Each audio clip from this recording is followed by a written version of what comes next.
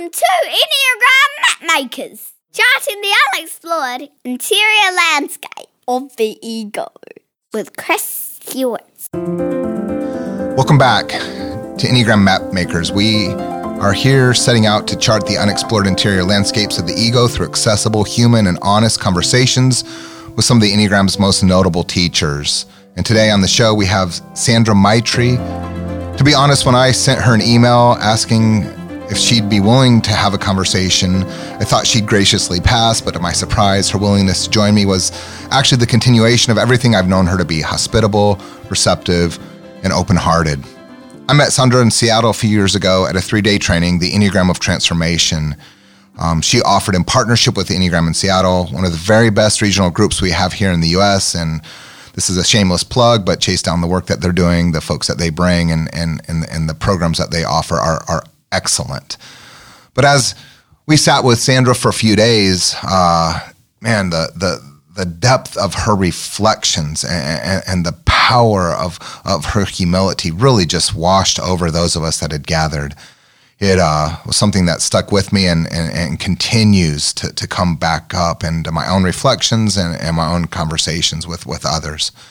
So one of the things that I especially love about Sandra is this important role that she plays in the modern history of the Enneagram of personality. I mean, she really is one of the more recognizable and visible teachers out there who was part of Claudio's earliest groups. And just to imagine what that must have been like as a university student, to sit with this man in his backyard and in his living room, just to be part of the community and the group that was developing Ennea types, which has really become this tradition. The Enneagram of personality is absolutely remarkable. I mean, it's exceptional. And that she would share about this, that she would reflect on this and try to remember as a young woman what it was like. I can't get enough of it. And that's where we're at, right?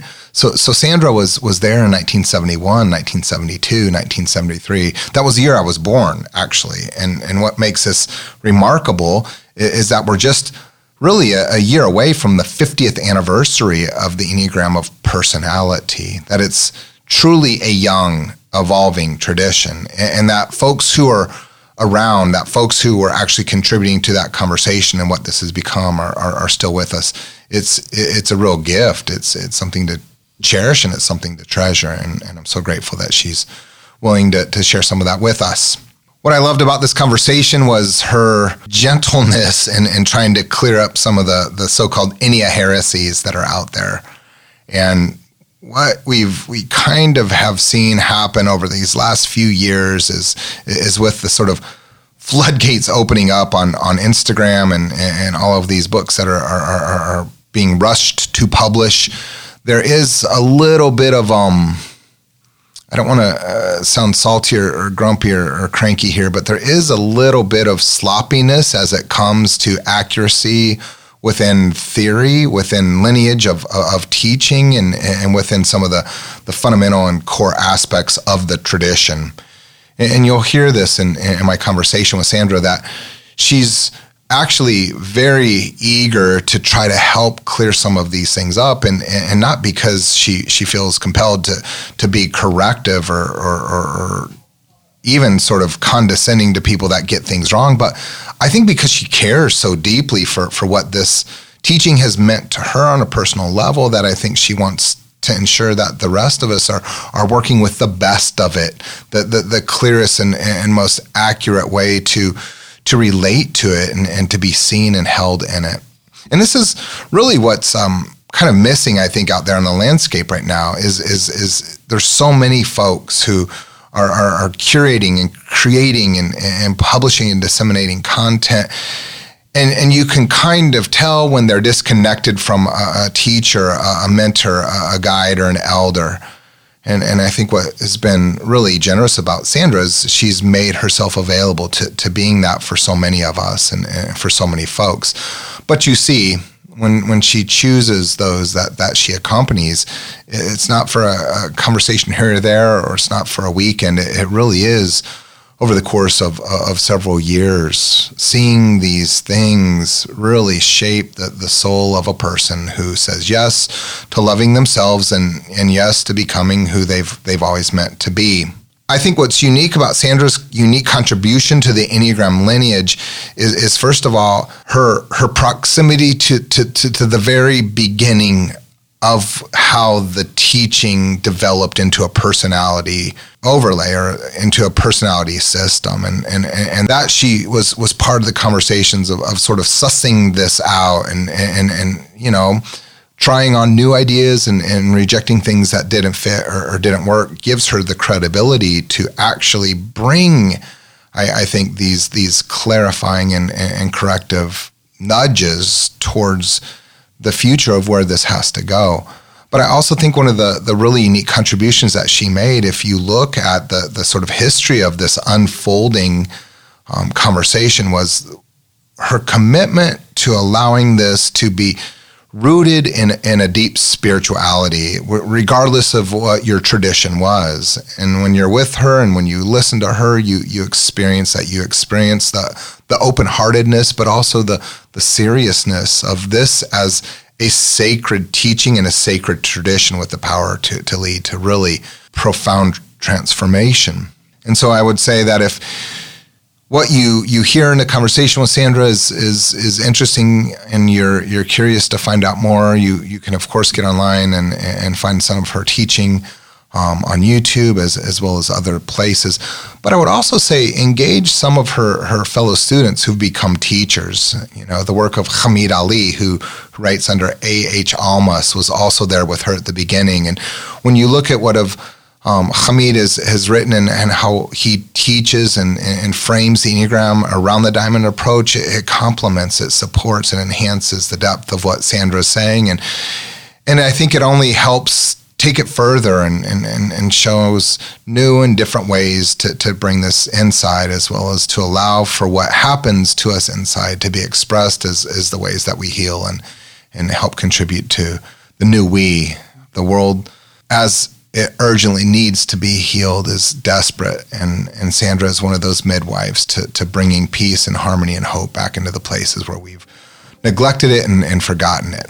I think you'll particularly find our conversation about debunking the integration and disintegration theory of the Enneagram's interior crisscrossing lines interesting. And if you can keep up with what she's saying, and if you can really understand the way that she unpacks this theory through the inner flow, I think it will change how you understand this entire tradition. So I hope you enjoyed this conversation with Sandra as much as I did.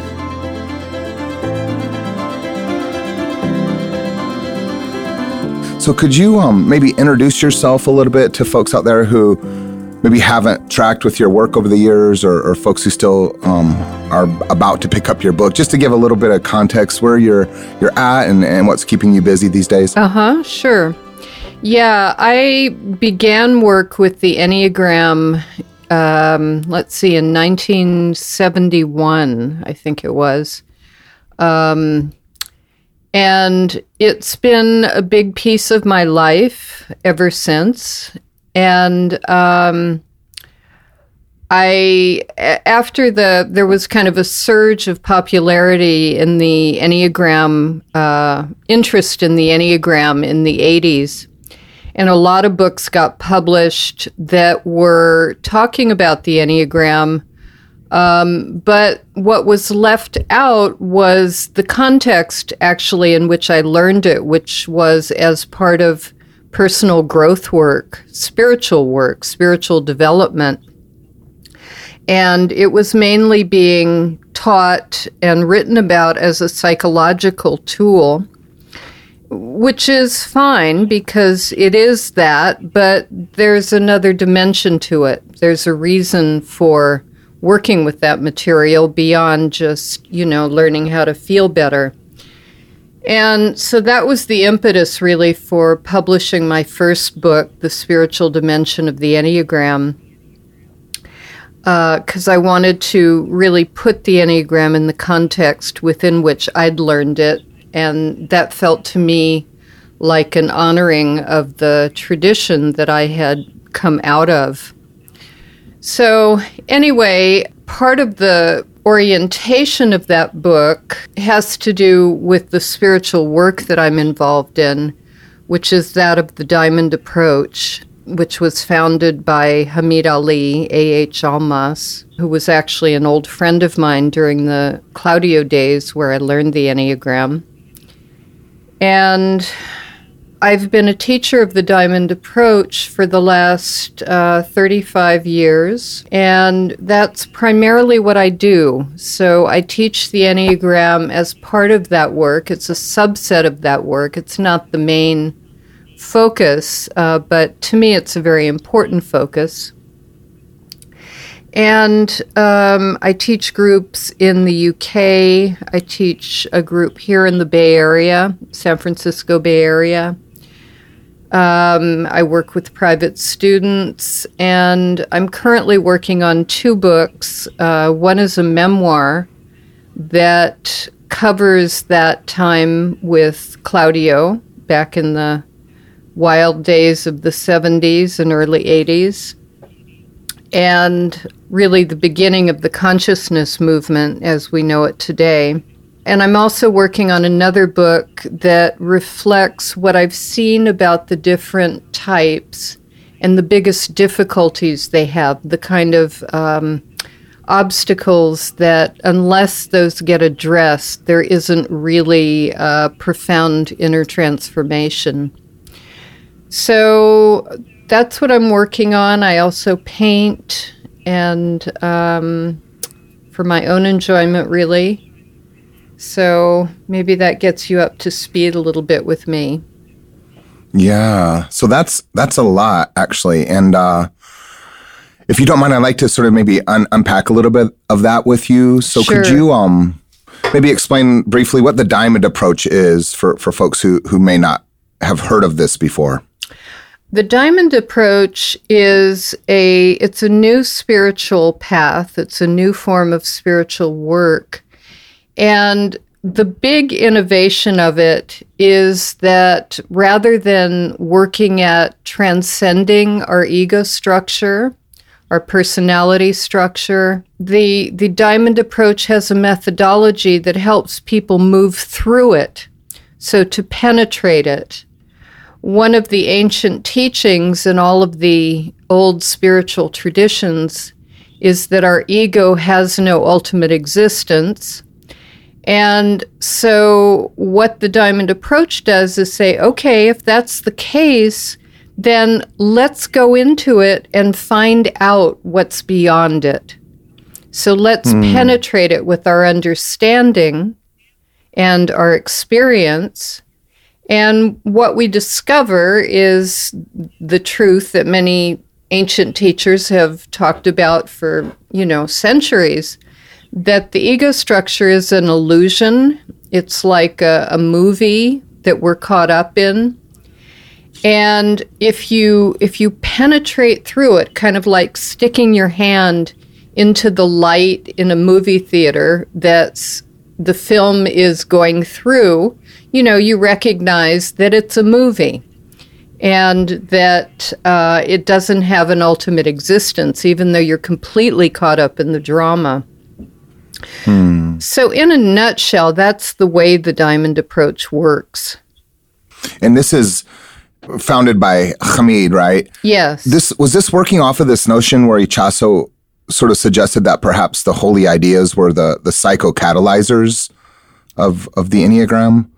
Well, I think that's one way of looking at it. Hamid wrote a book called Facets of Unity, in which he really unpacks his understanding of what the holy ideas are all about, which is essentially 9 different enlightened views of reality. So if you really understand the holy ideas, then you get that the distortions at the core of each enneatype don't have an ultimate existence. We only believe in them as long as we're giving them energy, essentially. And so, this is just incredible. And so when you bring that into spirituality and like you have with your work, what does that begin to do to our sense of reality? How does the spiritual become maybe a correction or a completion or maybe a continuation of this illusion that we're living in? Well, in my own personal experience, what began to happen gradually in my work with the Diamond Approach is that my experience of reality began to change. And I began increasingly to perceive the depth dimension instead of just the surface of things. So in other words, the domain of true nature, or if you're coming from a theistic point of view, of the divine or God. In other words, to see that as to know that and to experience it as the core of what's here. And that essentially everything is a manifestation of the divine. It's an individualized expression of the divine. So a good metaphor is that as we work with this kind of work, like the Diamond Approach, the veils that block us from seeing and perceiving directly what's here gradually thin out, and our view becomes clearer and clearer. And then we can begin to perceive what's being pointed out as the 9 holy ideas, as basic ways of understanding reality. But until that point comes, until a person is really able to directly engage reality as it is, the holy ideas only remain concepts.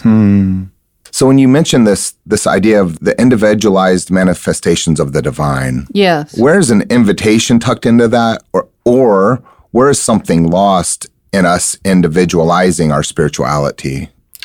Well, in answer to the first part of your question, the invitation is really to discover our true nature and to recognize that it's inseparable from everyone and everything that exists in all dimensions. You know, that truly we are one. We are one wholeness, one totality. So were you always spiritual? Did you grow up in a spiritual environment, or were you always sort of spiritually attuned? No, I wouldn't say so. I would say that I was always very sensitive. I seem to be a lot more sensitive to impacts in the environment than the rest of my family was. And my mother kind of dabbled a little bit in Rosicrucian and tarot and things like that. And she knew psychics growing up, so there was a little bit of that sort of influence. But actually at a very young age, at about 8 or 9, I knew that there was such a thing as God, as the divine. And I had direct experiences. So, I guess, to answer your question, I guess that really spirituality was a very big part of me from the beginning. Now that I look back at it, I didn't really frame it that way. And so then when you were a student, university student, or was it a graduate student when you met Claudio? I was in art school at the time.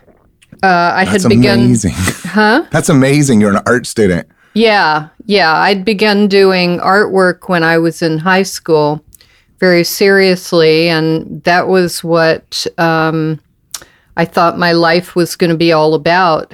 So I was in art school. My roommate was, we met in art school, Karen Johnson, who now is the co-founder of the Diamond Approach with Hamid, and she's written a memoir recently about the development of the Diamond Approach.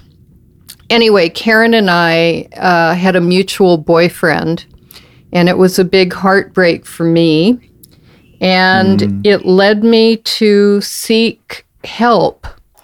And at the time, the hot therapy in the kind of burgeoning New Age community was Gestalt. So I was looking for a Gestalt group to join. so I could work out my troubles, my difficulties, and I knew that I was challenged relationally.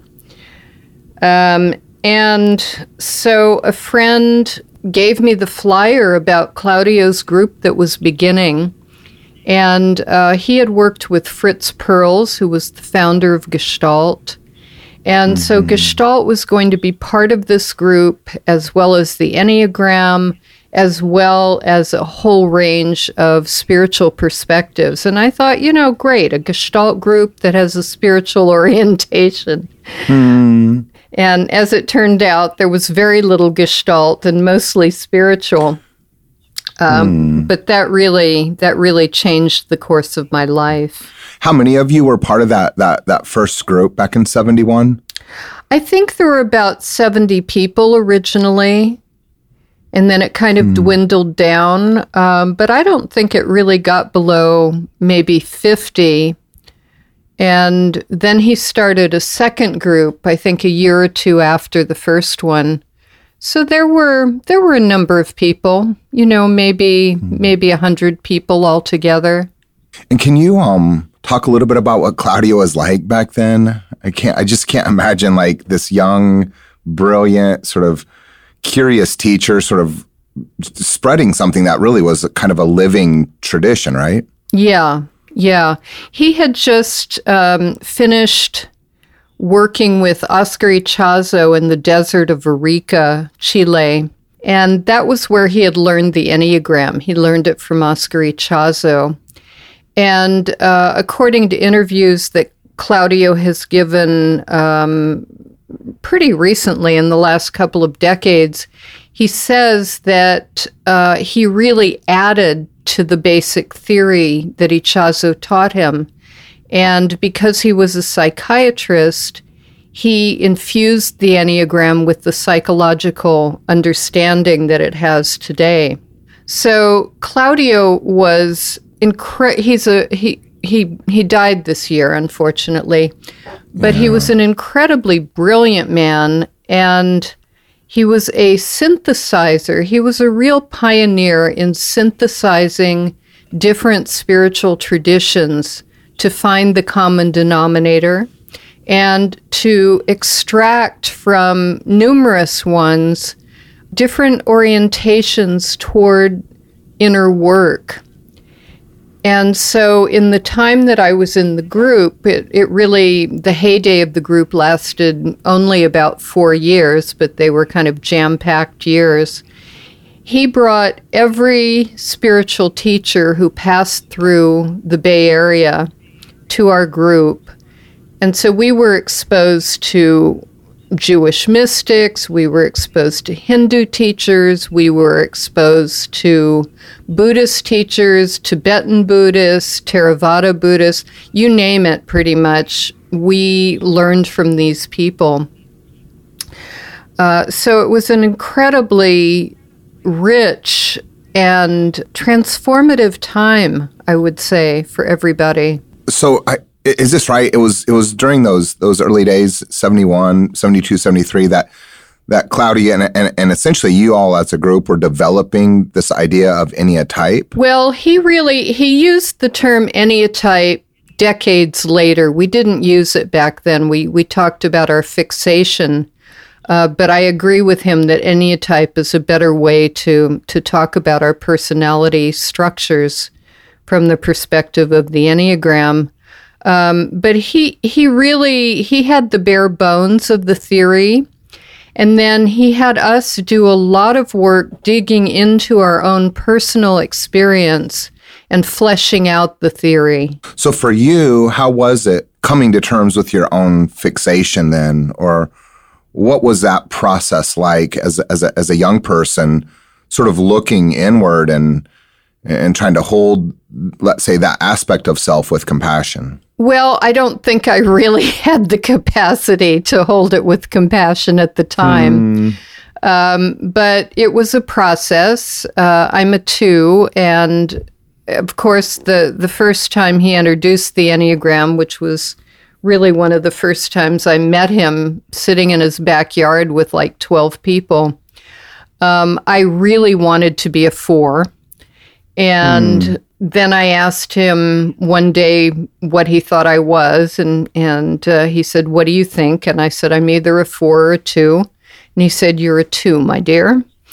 And it was the one I least wanted to be. And at the same time, learning about my type removed decades of beating around the bush that I would have spent trying to understand myself and how I work. So it was kind of like a fast track to psychological understanding. It's funny, a lot of people, it seems like, have a really hard time at first sort of making peace with discovery of their type. What do you think that is in us that wants to resist almost inevitably the very type that we end up sort of welcoming?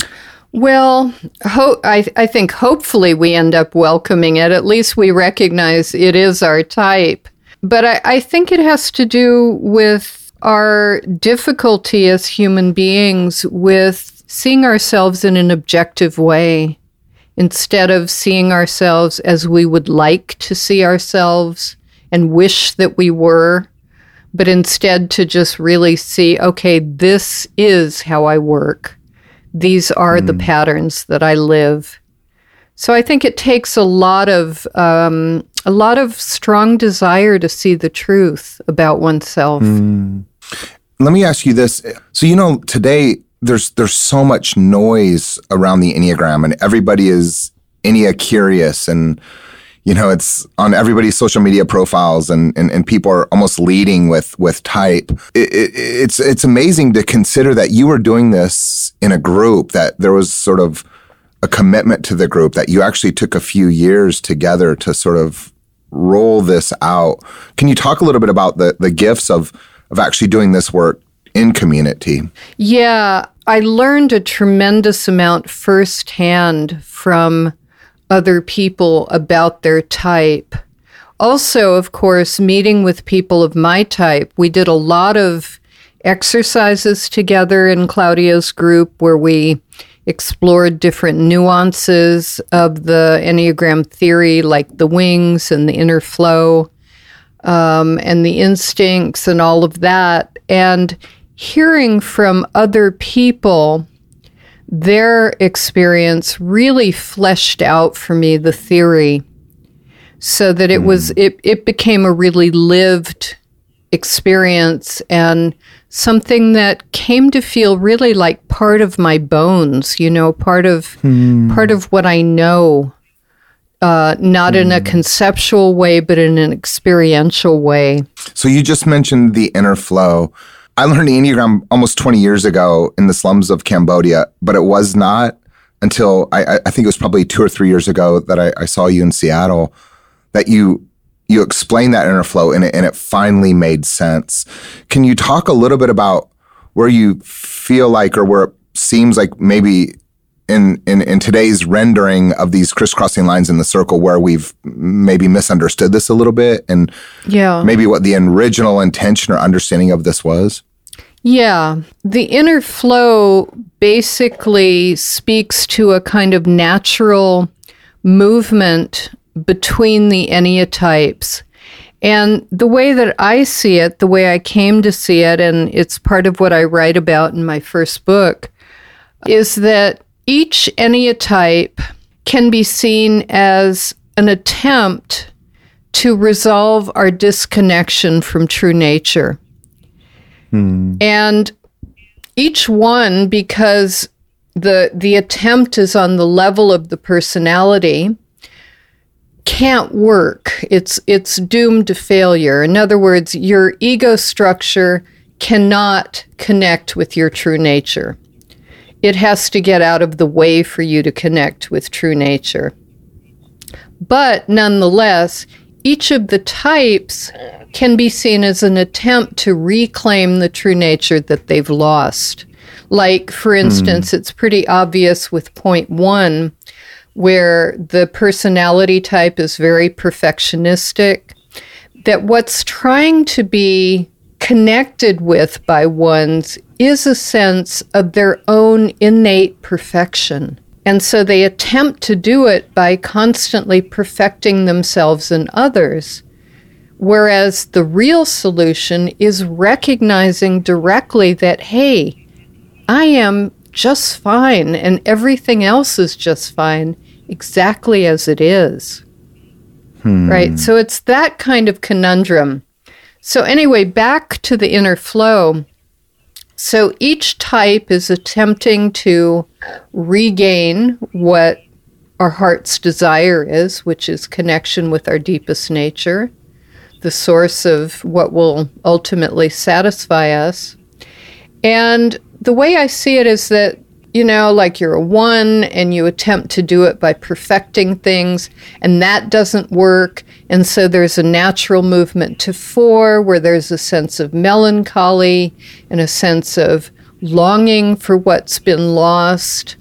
And then that becomes intolerable after a while or too depressing. And there's a natural movement to 2 where you try to connect with someone who looks like they're deeply in touch with something real. And so 2s become the groupies of the Enneagram, essentially. You know, they kind of play to whomever they see as a star.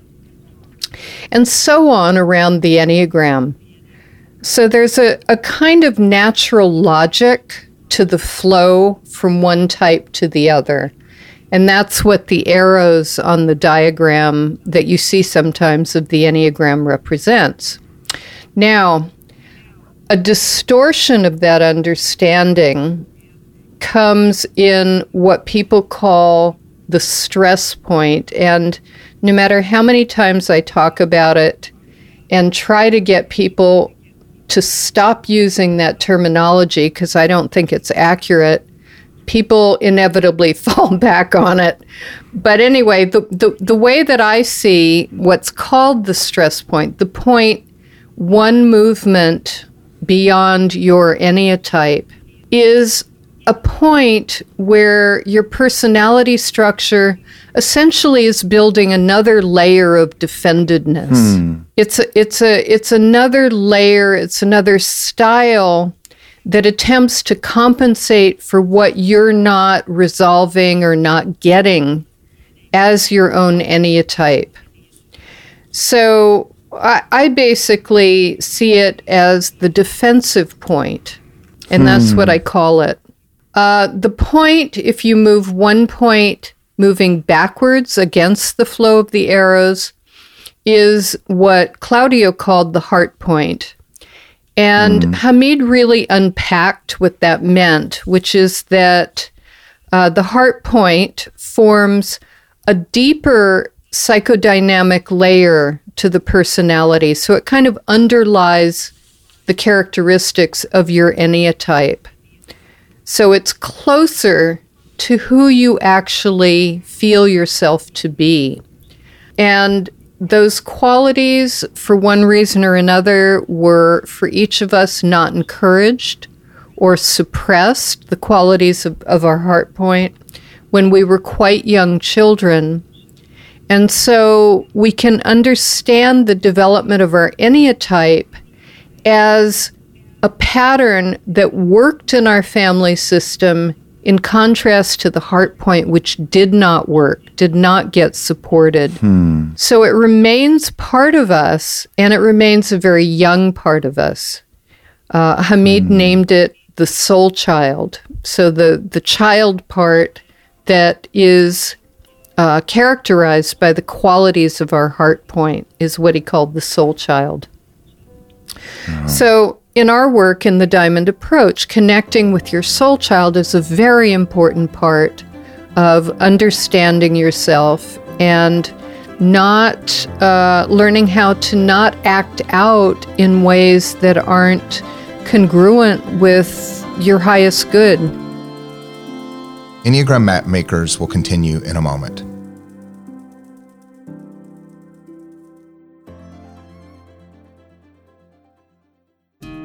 In Chris's book, The Enneagram of Belonging, you'll discover that knowing ourselves doesn't necessarily mean we accept ourselves.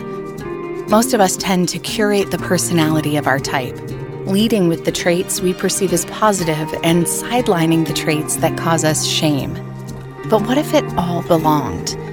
Rather than furthering our own fragmentation, what if we dared to make peace with the whole of who we are with bold compassion? The Enneagram of Belonging is your guide to this essential journey. Get your copy today, wherever books are sold.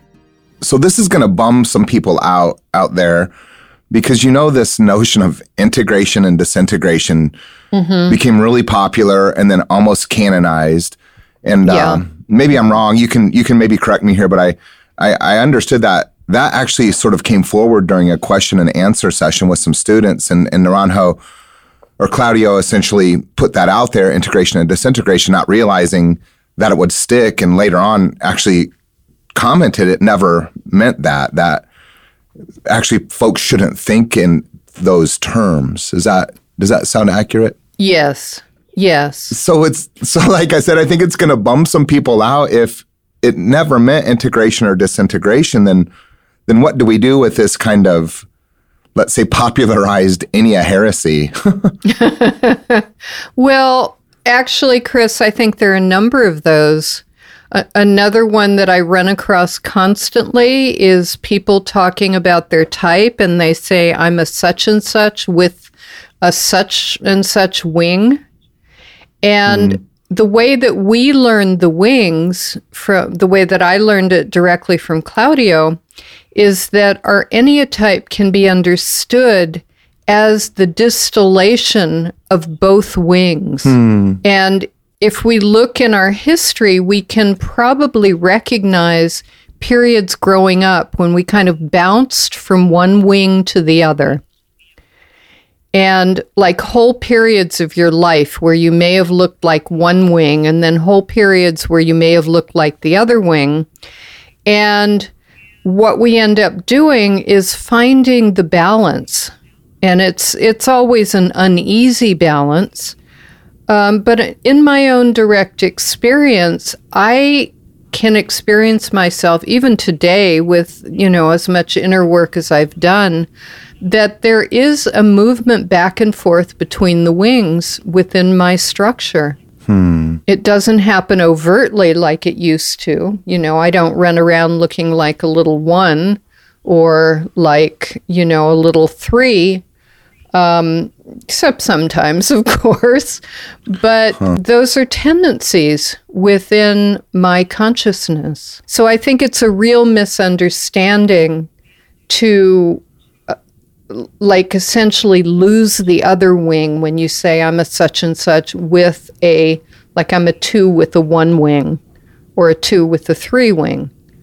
I hear people say that, and it's no, you're a 2 with a 1 and a 3 wing. You've got both of them. Or is it more accurate to say you're the space between 1 and 3? Yes. And you fill that out with your lived experience. You let that become sort of organic and in process. Sure.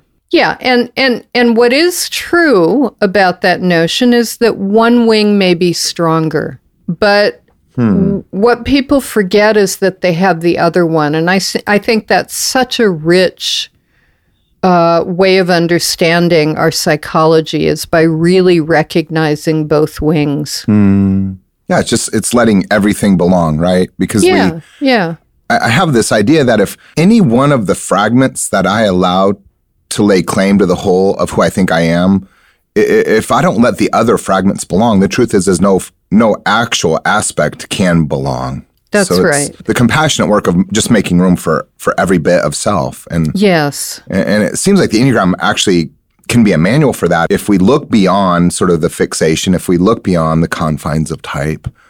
So could I ask you maybe one more sort of like little wonky question?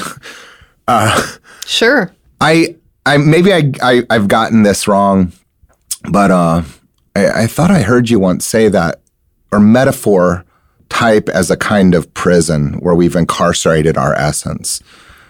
Could you talk about what you perceive type to be? And I mean, what do we do with this, like the good and the bad of it? How do we include it or live beyond it?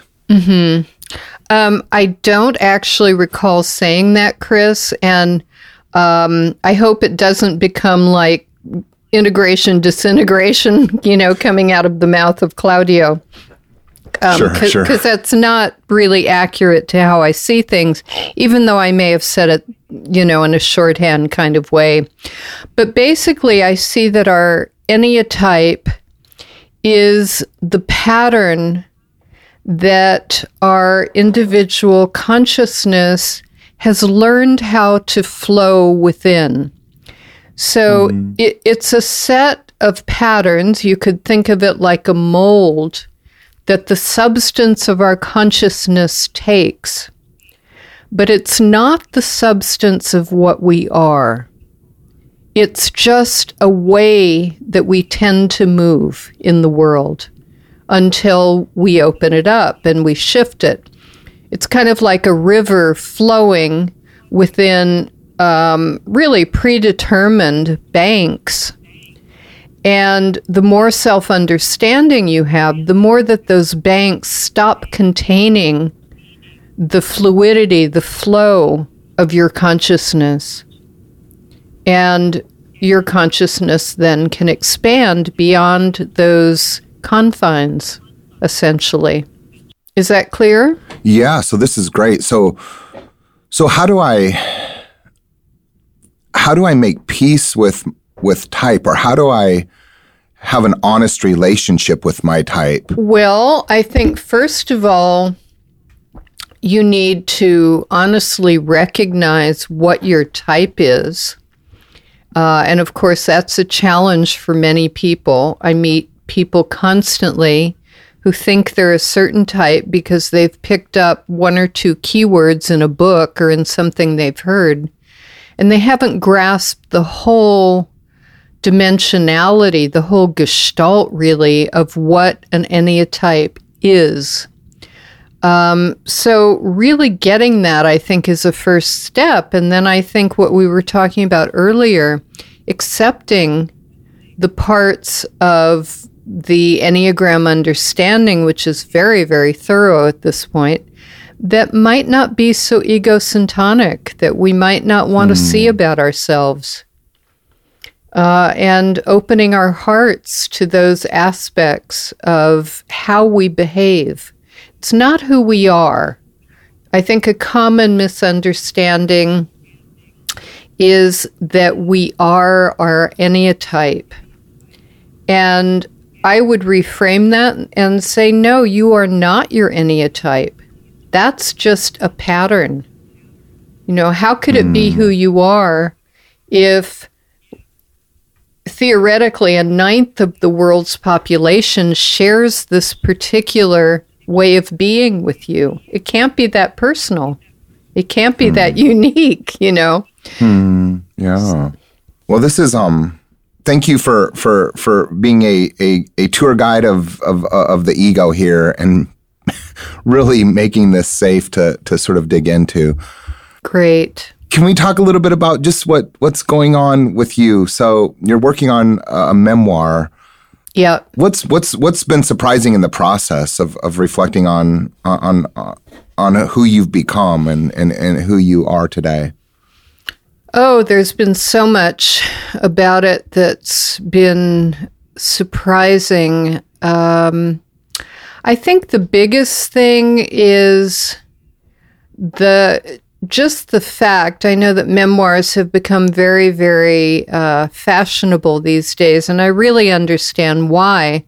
Because for me, it was about really listening to my own story and hearing it for myself, and really making peace with it all and digesting it all so that I can completely let it go. So in a kind of funny way, the writing down of it all feels like a letting go of it all. Are there parts of yourself that it feels like you're just finally getting to know for the first time, or is it more a kind of remembering the introduction to these parts of who you are? Yeah, I wouldn't say that I'm finding parts that I haven't known. I mean, I've been working on myself now since I was 21, and I'm now 70. So there's not a lot of stones that haven't been turned at this point.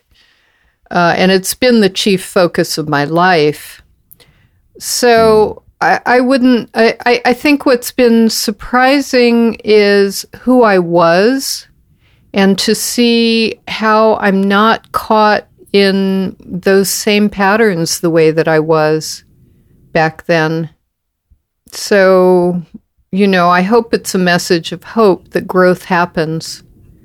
I was quite troubled when I first began working with Claudio, and I don't feel that way at all anymore. Well, I appreciate the example that you set. It's interesting to kind of see like the people who continue to grow and to continue to allow their transformation to sort of resuscitate the fullness of who they are. I think that conversion isn't a one-time event. It's an ongoing series of minor deaths. Yeah. And it's great to have role models like you who show us that, man, even through our 60s and into our 70s, there's still discovery. There's still the possibility of this journey of becoming. So thank you for making that beautiful.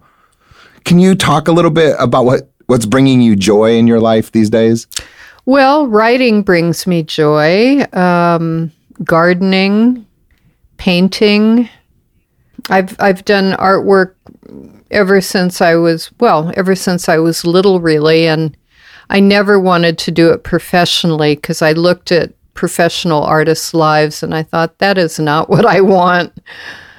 Many of them were troubled, and I wanted to move through my troubles instead of using that as a basis for art. But anyway, I really enjoy making art.